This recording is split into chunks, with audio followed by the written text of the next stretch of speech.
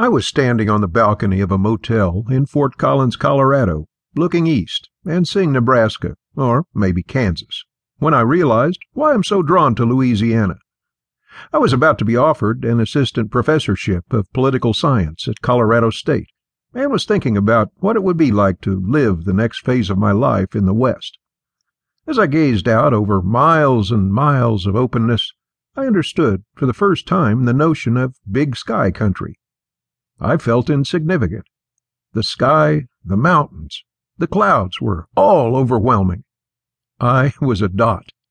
I pictured myself driving down Highland Road south of LSU in Baton Rouge, feeling very much a part of the thickness, the trees hanging down, the people, the roaches, all literally connected by the thickness of the air.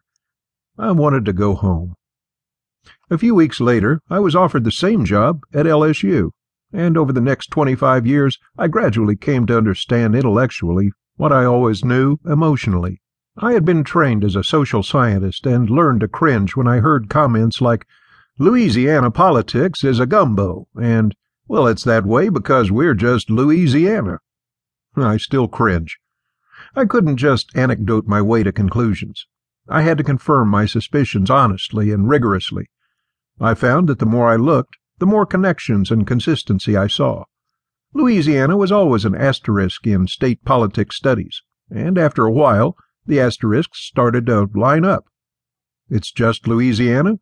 It's a gumbo? Not really answers. Too simple. California is just California, and even Indiana and Iowa exhibit distinct political cultures. Maybe. Louisiana differences run much deeper and deserve a genuine systematic explanation. Louisiana may be a gumbo, but it's one that needs to be explained. While it's easy to focus on crazy elections and bizarre shenanigans of flamboyant politicians to describe the character of any state's politics as colorful, although admittedly Governors Huey and Earl Long and Edwin Edwards were masters of the game, it's not the individual stories that bear inspection and study.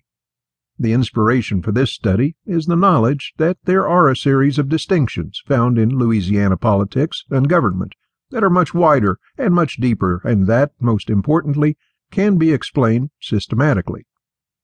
If some of our students are to be believed, political scientists seem to make a career of turning something as fascinating as politics into something incredibly boring by making every compelling argument into a series of 1,000 iterations of formulas, and equations, and models and variables.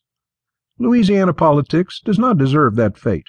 Hopefully, this discussion will contain the solid, satisfying explanations of rigorous social science and the liveliness of all the juicy stories used to illustrate the points along the way.